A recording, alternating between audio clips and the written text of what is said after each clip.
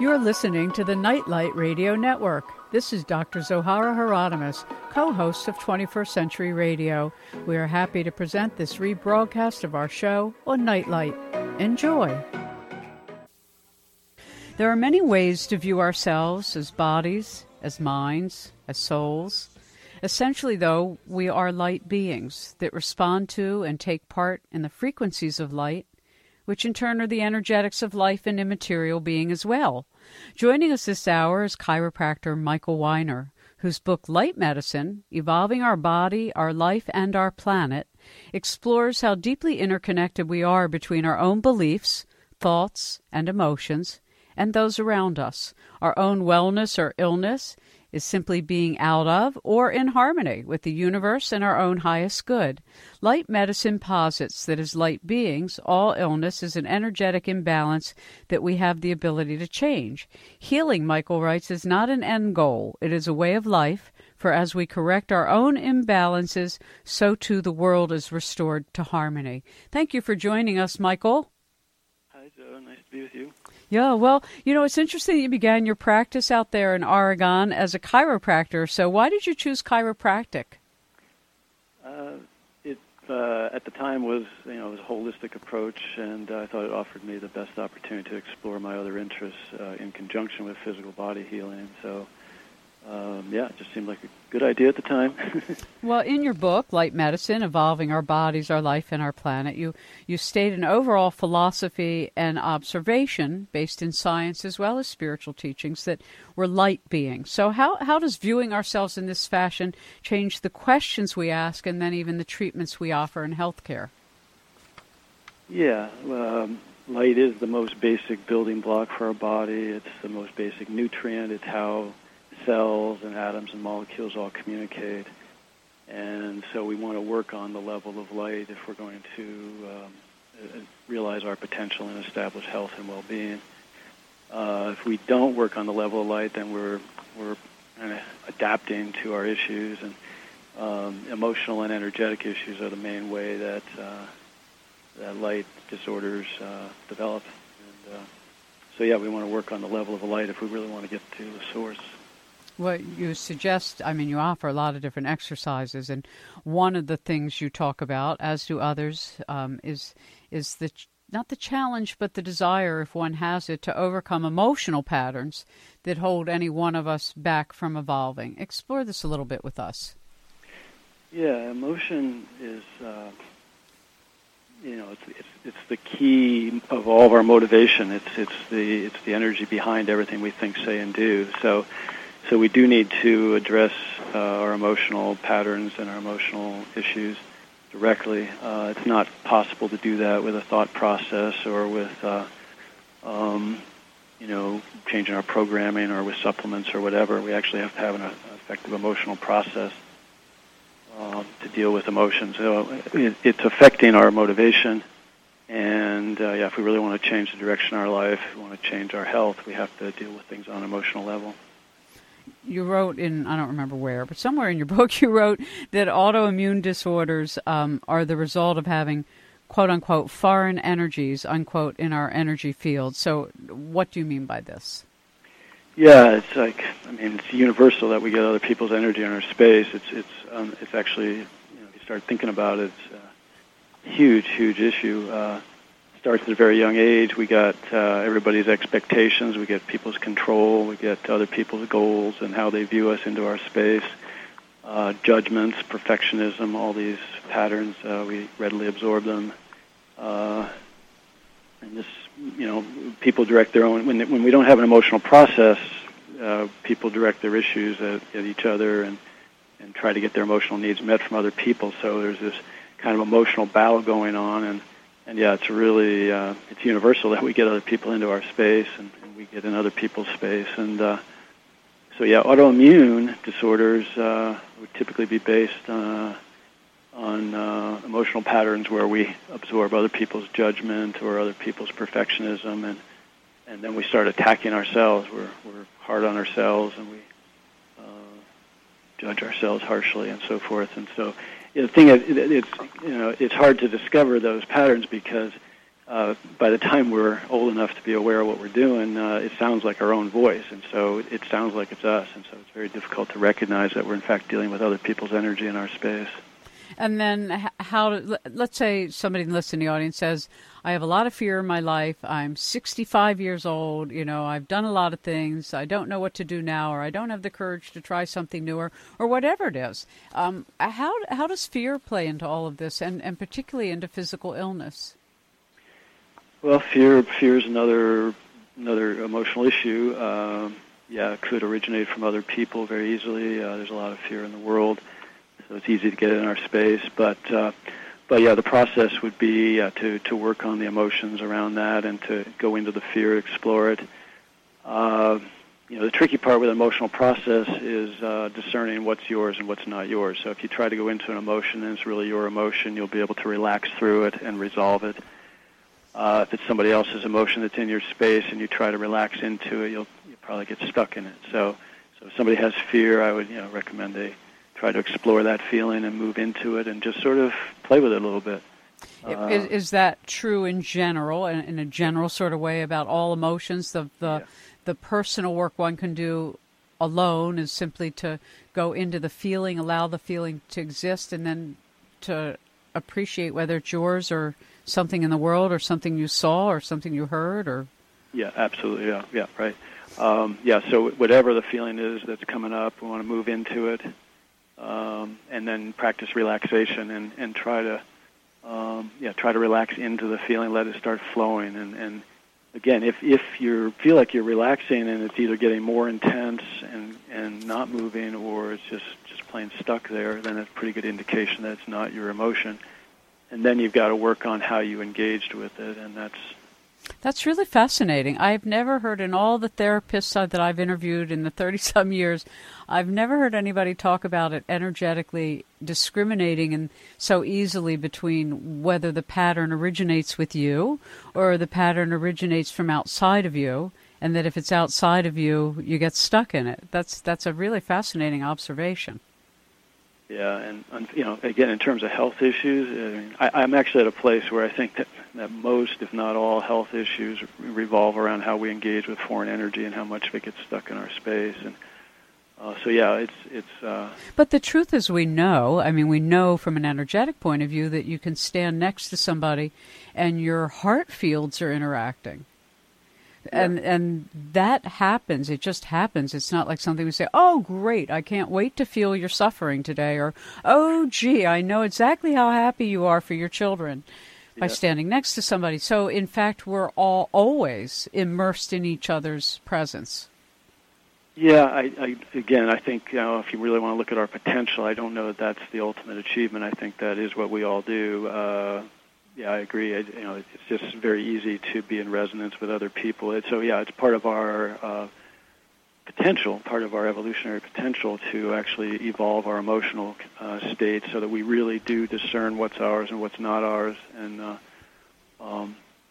heal up our issues and let other people heal up their issues, and then we can connect in a healthier way. If we keep connecting through the issues, then they get all confused, and that makes all of our development slower.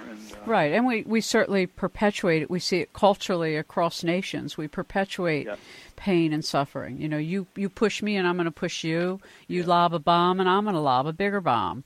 And whether it's verbal or technological, it's really the same impulse of anger, retaliation, supreme misjudgment of what we're all here for. So when you do your work and your work that you've done as a healer, you're not alone in this belief that we can transform the patterns that our DNA themselves are giving us, and that DNA itself is changeable. Mm-hmm. Yeah, well, again, so the light is at the core of our being, and it's at the core of the physical world and so forth, and the genetic programming, takes that light and changes how it gets expressed and worked with, and so life as we know it is a particular manifestation of light. And so it's like, if we look at the genetic programming and go, well, it's not really how we want to experience life or how we want to live, and then we can, in fact, tap into that programming and alter it. And it's not, a lot of, that's the coolest thing about using light as a stimulus is that it's very easy. If we narrow down the bandwidth with light, if we look at the sunlight or whatever, it's not specific enough to actually activate emotional issues. But if we narrow down the bandwidth, then we can actually access genetic programming and stimulate the issues that are there. And then we need an emotional process to actually evolve those patterns. So whether you're healing with light or healing with sound, we're talking about healing with frequency rather than other kinds of chemical processes or other physical substances. And of course, the Hindu tradition and many others have in fact, every tradition has their own system of correspondences of what color each thing corresponds to. So there must be some sort of cultural component or cultural lens through which these associations happen, because they're not all the same in every culture. But when you talk about light healing, Dr. Weiner, do you talk about using light projectors? Are you talking about using gemstones? What is it that you have found is effective? Actually, I think they all could be effective. I think there's many different dimensions of light. The two easiest ones to think about are the light of your imagination, and so visualization of light is very useful for activating issues and for healing processes. And then the other one is actual physical light sources. The easiest, cheapest one would be like color filters, which you can get at an art store. And then to work with specific frequencies. And there's a lot of variability, but even within a particular culture. But even on a given day, you might use one color for one of your organs and a different color the next day for the same organ. So, it depends on what issues are coming up and what needs to be addressed. Mm-hmm. And I like that you mentioned that imaging color is a very powerful tool, which it is. And of course, anybody who's ever studied light healing or the traditional ways in which healing has been used by color visualization will see that it crosses. It's global. It's a global phenomena that we're really sort of becoming reacquainted with in the last 50 years. When you look across sort of the landscape of the healing community you've been with or your own clientele, how prevalent do you think this understanding is becoming? I mean, I myself have been interested in this since the 1970s. Yeah, I think I look around out in the world. There's a lot of work with visualization and the use of light. I think the thing that's crucial that I'm bringing to the community here, the healing community, is the use of the emotional process in conjunction with the light work. I think the emotional process is what actually does the healing. The light is a stimulus; it activates different issues. And then we have to use the emotional process to evolve it. I think a lot of what I've seen is the idea of using light as a nutritional supplement. Like we need a lot of red and we need some orange, and and in a way that's true because emotional and energetic blocks do impact the actual amount of light that we receive. But it's the process that actually does the healing, and then that allows more light to enter into our body, and then open up new possibilities for our physical and emotional function. Mm-hmm. Well, you know, obviously you're not alone, and Rudolf Steiner often spoke about the digestion of light. The cosmic light is such an important aspect of our own development, and why vegetarians often have a much higher awareness because they're in touch with the cosmic light that is in the plant life, and that's actually what's giving us the nutrition, not just the potassium or magnesium or sodium or anything else that we might talk about as a chemical, that behind the chemical is the light. And so it's very interesting to me that when you think about how people are told to stay out of the sun, and yet most people are vitamin D deficient, right. and that there's something very significant about not honoring that we are light beings, and that this is really rudimentary to how we go about transforming our awareness and our behavior. Yeah, absolutely. Again, even the physical light sources or the visualization of light, both of which work very differently, which is why we need to use both of those. But they both are sort of metaphors for the deeper light within us, and so the light of visualization isn't exactly like the yang of light, but it gets us in that direction and allows us to bring in other aspects of our higher levels of light, and then the yin aspect of light is more with the physical light sources, and that also helps us tune into, again, a different aspect of light. But it all goes back to that light source. And again, ultimately, the goal, I think, is for us to shift out of our genetic program of like survival and so forth, and shift to allow more and more of that the real light at the core of our being to come through and express our true light through our body, which is I think something that you and a lot of the other forward-thinking people are trying to facilitate.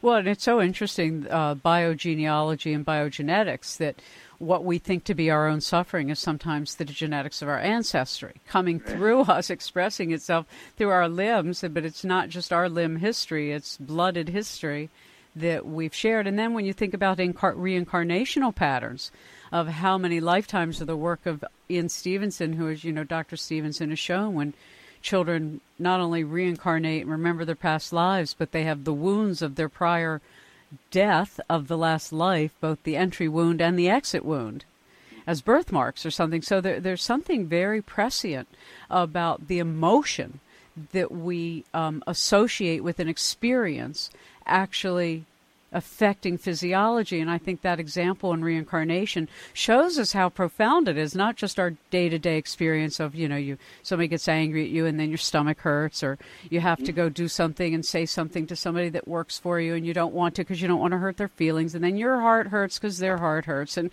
so it's even deeper and subtler than that.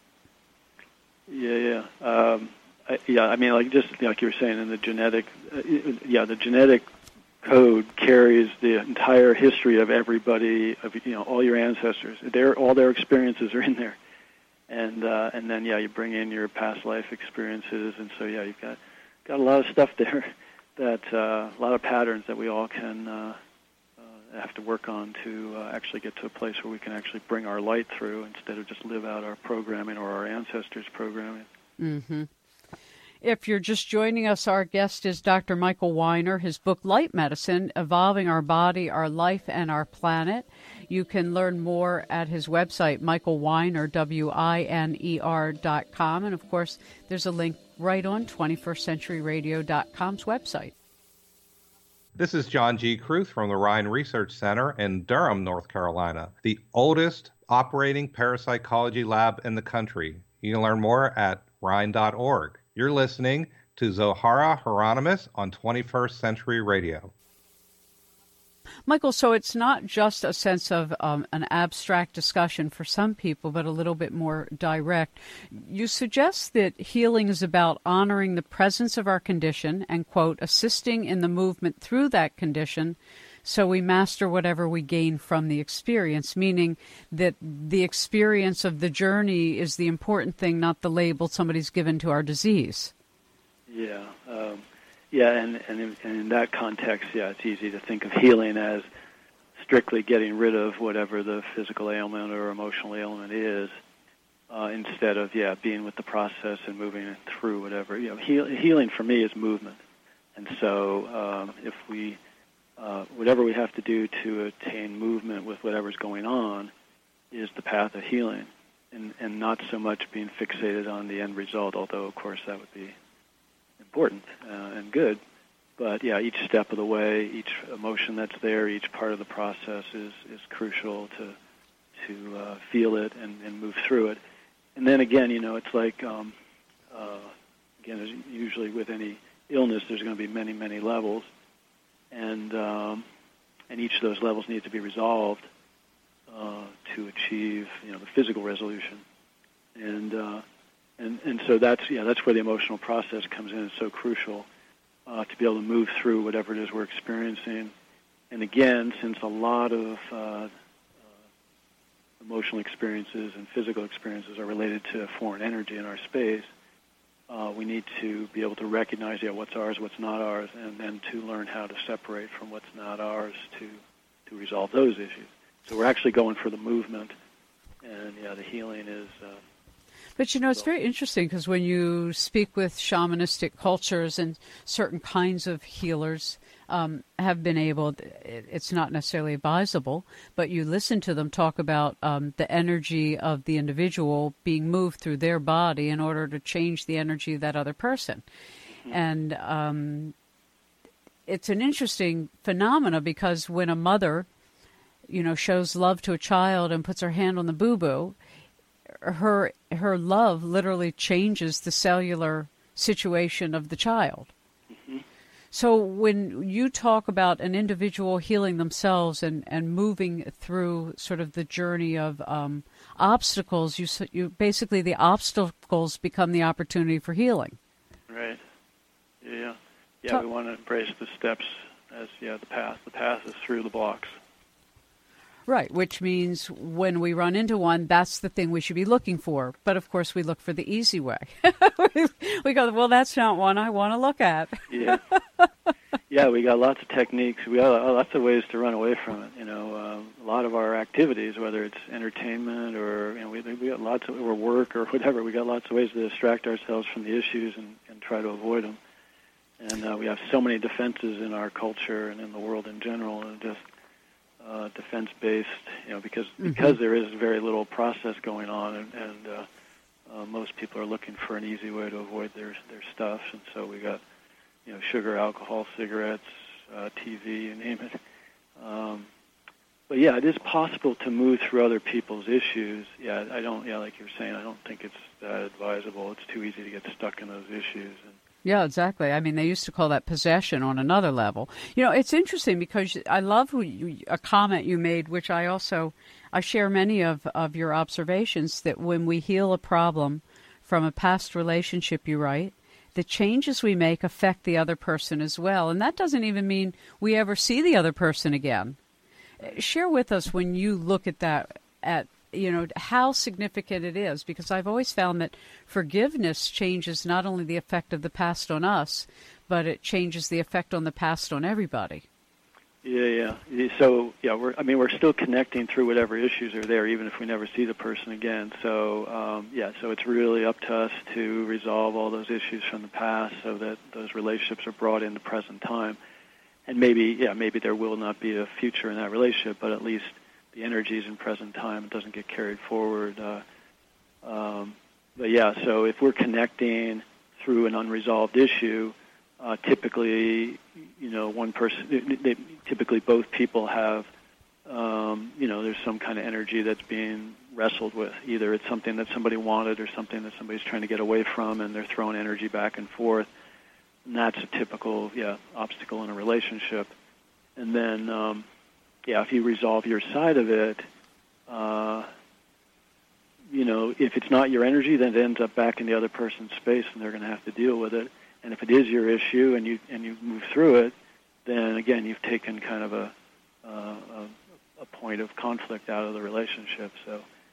Well, one of the things you talk about in terms of this notion of being able to discern what's your own, what's somebody else's, what's your spouse, what's your coworker, what's the TV show you just watched, what's, the story you heard while you were in the grocery store, how much is that in, is making healthy boundaries. And it occurred to me in listening to you talk that all of our social media is really eviscerating a sense of boundary making. Yeah. Kind of getting back to something you were saying earlier, where it's so easy, especially for someone who's sensitive like yourself or myself, to feel what's going on with other people around us and to experience all the things they're going through. And, I don't think it's not a healthy thing because we can't really go through other people's issues very easily. So it's healthier to learn what's ours, what's not ours, separate from what's not ours. And, instead of passing the emotions around to everybody and everything. And, well, they're contagious. I mean, as much as any virus, they are a virus. Yeah. Foreign energy, for sure. Yeah, exactly. And there are emotional plagues. I mean, and it's so interesting because consciousness as a component of reflecting emotion actually changes matter, whether it's, positive prayer or something that's more nefarious of wishing harm for somebody, that these are real energies, and we all know it. We can feel it when we walk in a room or meet somebody who gives us just a bad feeling. You don't want to be next to them, or you don't there's something dark about, or whatever it is. And so all of us have this intuitive sense about quote unquote energy, but do we listen to it? Share with us your own observation, like of the Western culture. Do people listen to their bodies in our culture? No, I don't. I mean, I think if you really look at people's motivation, for me, again, emotions really, really hit the core of what people's motivation's about, and so we're not that in touch with the core motivation. We can talk ourselves in or out of it so quickly, and so we mostly do, and we stay in our minds so easily. So yeah, we're not in touch so much with our emotional state, not in touch with our body, and that's how disease and dysfunction develop without our awareness. And also, again, the basic motivation that most of us have is either we're running away from something negative or we're chasing something positive, and most of the world is set up to do just that, and there's not a lot of support in any profession, and healing really needs to lead the way. But there's not support for tuning into our body, realizing what's there, acknowledging our issues, and moving through them. Well, I had this very odd thought the other day because more and more people I know of have relatives with Alzheimer's. And when you listen to the discussions and the way our society treats it, which is to medicalize it and treat it like a disease, all of a sudden I started thinking about all these meditative practices whose sole goal is to be in the present. Not to be attached to your past, not to be daydreaming about your future, but to be present. And that's really sort of the hallmark of many Alzheimer's experience, is that there is no past, there is no future, there's only the present. And I thought, wow, wouldn't it be different if we treated it like a spiritual journey rather than a medical disease? Yeah, that's very interesting. Yeah. In some ways, it is a model for how to be present right now and not have the past cluttering things up. But the programming that's still in the energy field does, in fact, obviously affect people, and we need to kind of get beyond that as well. But yeah, interesting observation. Yeah, but it's also about the energies and the mix of people. I mean, and you mentioned, and I am one of those clinically extremely sensitive people, and I always have been. And even though I might have a ferocious will to do and can manifest and function in the world, there's certain parts of the world I can't function in, like football games or large gatherings or loud get-togethers where there's too much noise, and I find it totally and entirely overwhelming. I mean, the energetics of it is just, I get sick, I don't feel well. I mean, as a child, you just say, I have a stomach ache, I have a headache. You don't even know what it is, and it just sounds like some little kid whining and complaining. But in fact, it was an energetic reality. Or going into the grocery store. To this day, I can't stay long wherever there's fluorescent lighting. So these are real phenomena that we're all being exposed to more and more with electromagnetics, et cetera. So how do we as humans deal with all of this? Because it's not just emotions anymore. It's all kinds of frequencies bombarding us. Yeah, it's actually unbelievable how much stuff we're dealing with on what level. And somebody who's super sensitive like you, then it's going to be tricky to be around that much disordered energy. And but I do think with what I've seen with people, as I deal with a fair number of people with EMF sensitivities and stuff like that, it's still an emotional process that works. It's still energetic issues that make us vulnerable, and we can resolve those issues and become more able to function around that. Can you give us an example of a process somebody can use, a general kind of thing that you've observed in many of the people you work with, and methods for working with that? Well, yeah. So, the general process is, if you're aware of what the issue is, to move into, to focus on that feeling and to actually move into the feeling. The trickiest part, I'll come back to the process in a second, but the trickiest part, of course, is, especially with something like EMF or something like that, where it's really difficult to understand what's my issue and how am I engaging with this stuff. A little bit easier, if it's a single individual and you're having trouble with that person, to discern what the method of engagement is and then to heal that issue up. But the emotional process is applicable to every level of energy. That's what's cool about it, is You can heal your genetic programming. You can heal the issues that are related to EMF sensitivity with an emotional process. The actual process, again, is simply feeling what's there. Now, let's say, okay, so maybe at a football game or something where there's, 100,000 people, a lot of competition, a lot of invalidation flying around. And what you would need to do is be able to ascertain how you're engaging with other people's invalidation. And then once you have that in your mind, then you'd be able to relax through that feeling and evolve it. I think, for instance, a lot of sensitive people are very caring and take a lot of responsibility for everything they feel, even if it's not their own issue. So if taking responsibility for other people pulls their energy into your space, then you've got to heal your definition of responsibility so that you're not vulnerable. Mm-hmm. It's interesting. So for every human, identifying those things that are the most difficult, not the easiest, the most difficult for them, whether it's talking about their feelings or trying something new or, healing an old wound in the family, that those are really the things that need to be done in order for health to be accomplished. And health being balance, energetic balance. Yeah, again, I'm getting back to the earlier definition. I would call health, being in the flow of your light, coming through your body and into your world. And so anything that obstructs the flow of your light is going to be health impairing, and anything that's going to assist you in maintaining the flow of your light is going to be health supportive. So we do want to go into the most challenging issues. When you think about it kind of abstractly for a second here, it's like if we have negative feelings, we tend to avoid those things. We don't want to do something that makes us feel like a failure. We don't want to do something that makes us feel worthless.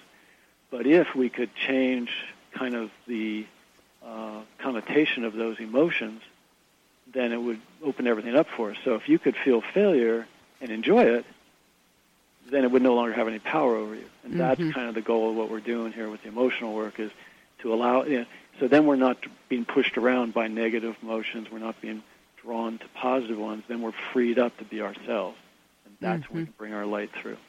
Well, do you view emotions as light being sort of like received and then interpreted? We're interpreting the light through our experience, and that's what's tamping it down. Like, in many sacred societies, they teach that the goal of a self-managed human is to be able to say this and this, meaning it's not anger or no anger. It's okay, so there's that emotion, but it's no different than joy. It's just an emotion. It's just passing through.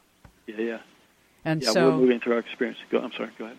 Yeah, well, it's interesting because some traditions say, it's no different than a stranger. Do you sit around and let the stranger run your life, or do you just notice the stranger walk by? Okay. and so that we treat our emotions as our dear companions, when in fact the having of the emotion is not the issue. It's how we respond to having it. Yeah, I'm with you. So your observation and the work you do with people is that in the knowing of the energy that's associated with the feeling, when it no longer controls us, doesn't make our heart beat fast, doesn't make us make a bad decision, it's just we can observe it and know it. Is that when it no longer has the power? It's just sort of... Yeah, absolutely. Yep, perfect. So, then, again, we're light beings moving through our experience. When we identify with anything, positive or negative, we've stopped our flow. So if we identify with our body, identify with being male or female, identify with our thoughts, identify with negative feelings, but identify with positive feelings too, it stops our flow. A lot of us build up our mental picture of ourselves so that we want to think of ourselves as good people and nice people and so forth. And so we keep trying to create that experience instead of let's let go of all those definitions. Let's just be ourselves, and whatever that is going to be great. So we want to release our attachment, our identification with all that stuff. And so like you were saying, there's joy, interesting. There's anger, that's interesting. And move through it But the cool thing is that once you start moving through all these emotions, you actually begin to discover that really there is no real dichotomy. They actually are just manifestations of a single emotion. Like there is only love. There is only care. It's just, when we heal all the positives and the negatives, the uncaring and the caring, and it turns out that they all dissolve and they become caring. Same with love and non-love. Move through it, it becomes love. That's lovely. It's very much, I mean, your work is very much in harmony with so many sacred societies' efforts of, showing self-management as being the optimal path. And whether you have one arm or 10 arms, it's really not the issue. It's the experience of having the one arm or the 10 arms. We'll be right back. Our guest is Dr. Michael Weiner. His book, Light Medicine, Evolving Our Body, Our Life, and Our Planet, a Balboa Press 2013 release. Hello, this is Ocean Robbins with foodrevolution.org. I'm the author of Voices of the Food Revolution.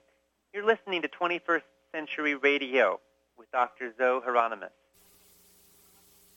Michael, in your book, you have some wonderful exercises of body postures that help us with our alignment, with proper energy movement through the body, and for a variety of different needs, whether it's the mental body or the emotional body or our divine body, etc.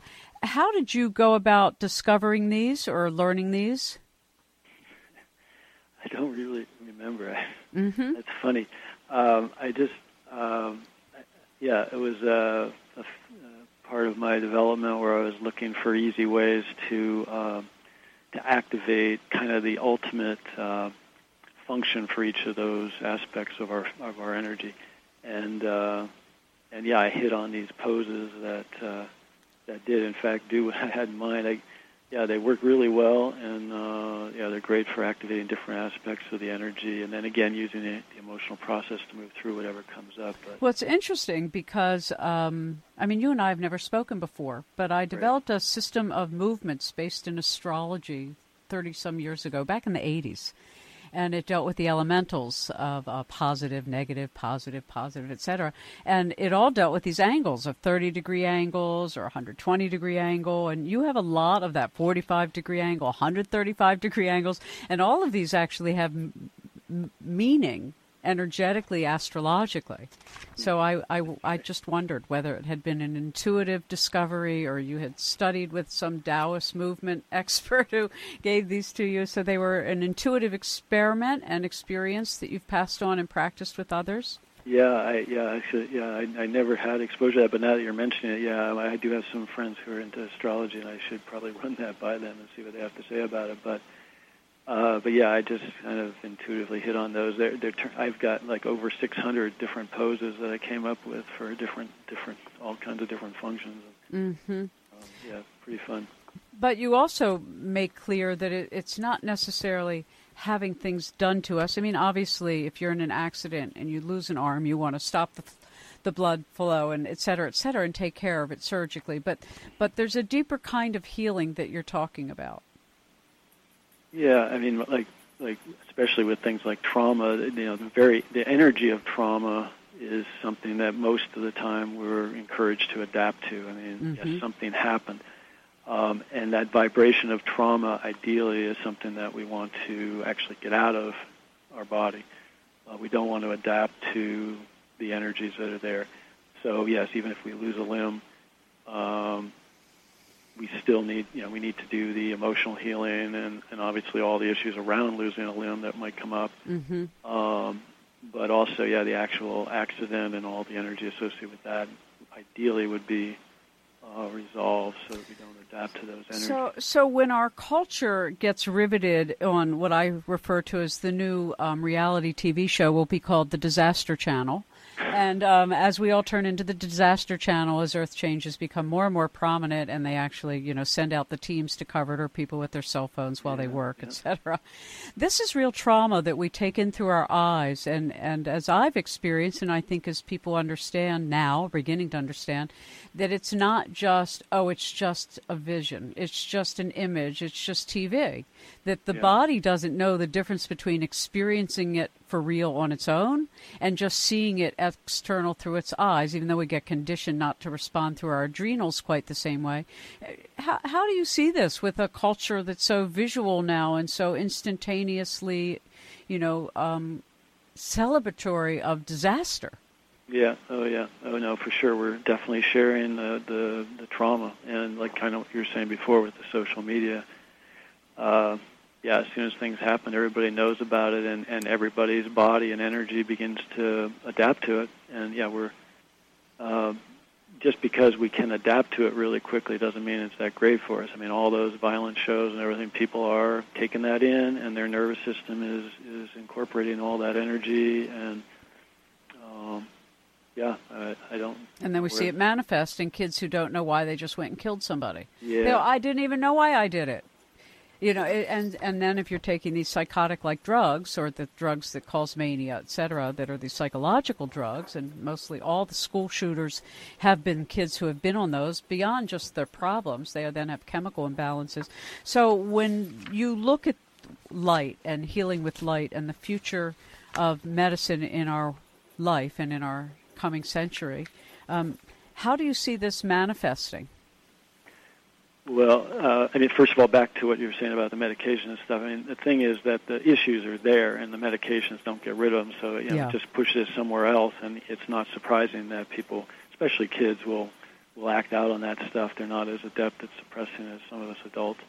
Mm-hmm. But we're if we really want to see medicine and healthcare move to a higher level, we sort of have to, instead of like trying to just help people adapt to the dysfunction that they're experiencing, and really flip it around. I mean, like most of the medications are used just to help people cope with the energy that they're dealing with. It's not about healing it.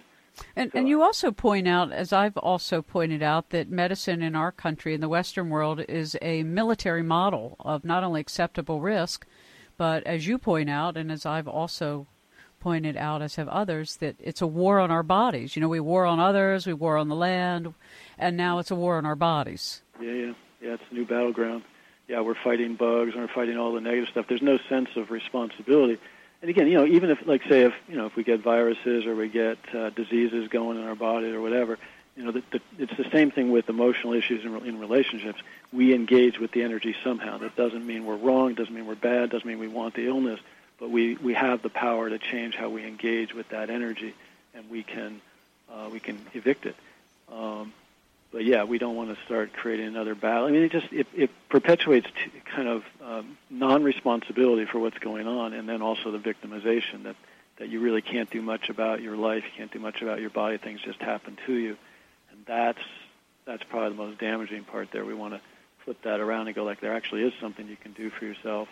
You can take responsibility, not again, just for what's happening, what you're experiencing, and get the energy out of your space if it's not your energy. Yeah, there was a while in this kind of discussion where people felt they were responsible for the cancer they got, and they should feel guilty that they gave themselves cancer. Right.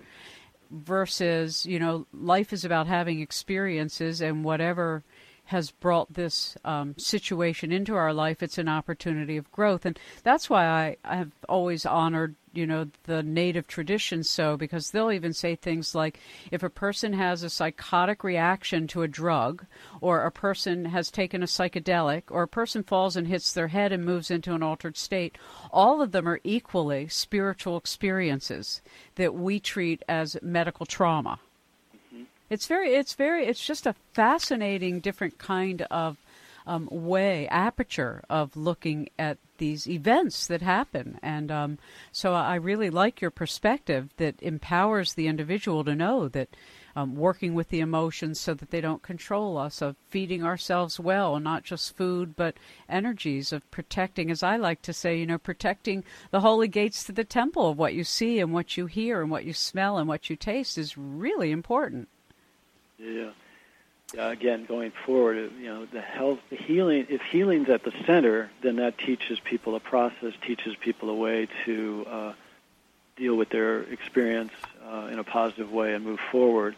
And then medical health care would be more of an adjunct, which would support people and manage situations while people are healing whatever they can heal. And I'd much rather see it that way than, like healing as it is now, being sort of more of a fringe thing.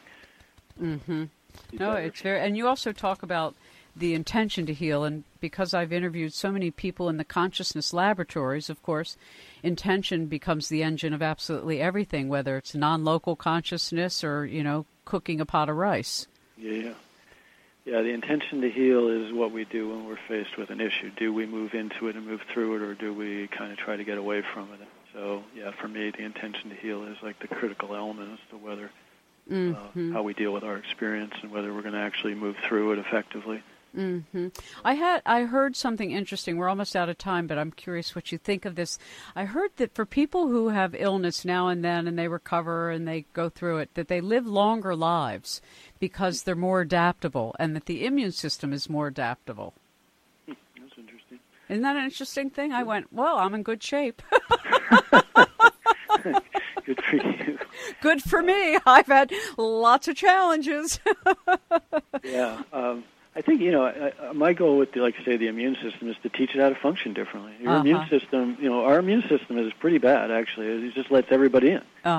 We're pretty much, so we want to teach our immune system, and that's, again, where we need to process the issues there that allow foreign energy into our space. The energy doesn't belong in our space, and so we can teach our immune system to kick it out. And so, if you've been through a disease or an illness, your body is obviously resilient, and you've learned how to strengthen yourself. Interesting. We are going to say goodnight at this moment. Thank you so much, Dr. Michael Weiner. That's the end of the hour. 21st Century Radio is produced by Hieronymus and Company. Our executive producer and research assistant is Laura Kortner. I'm Dr. Zohara Hieronymus, and remember, we do need more love in the world.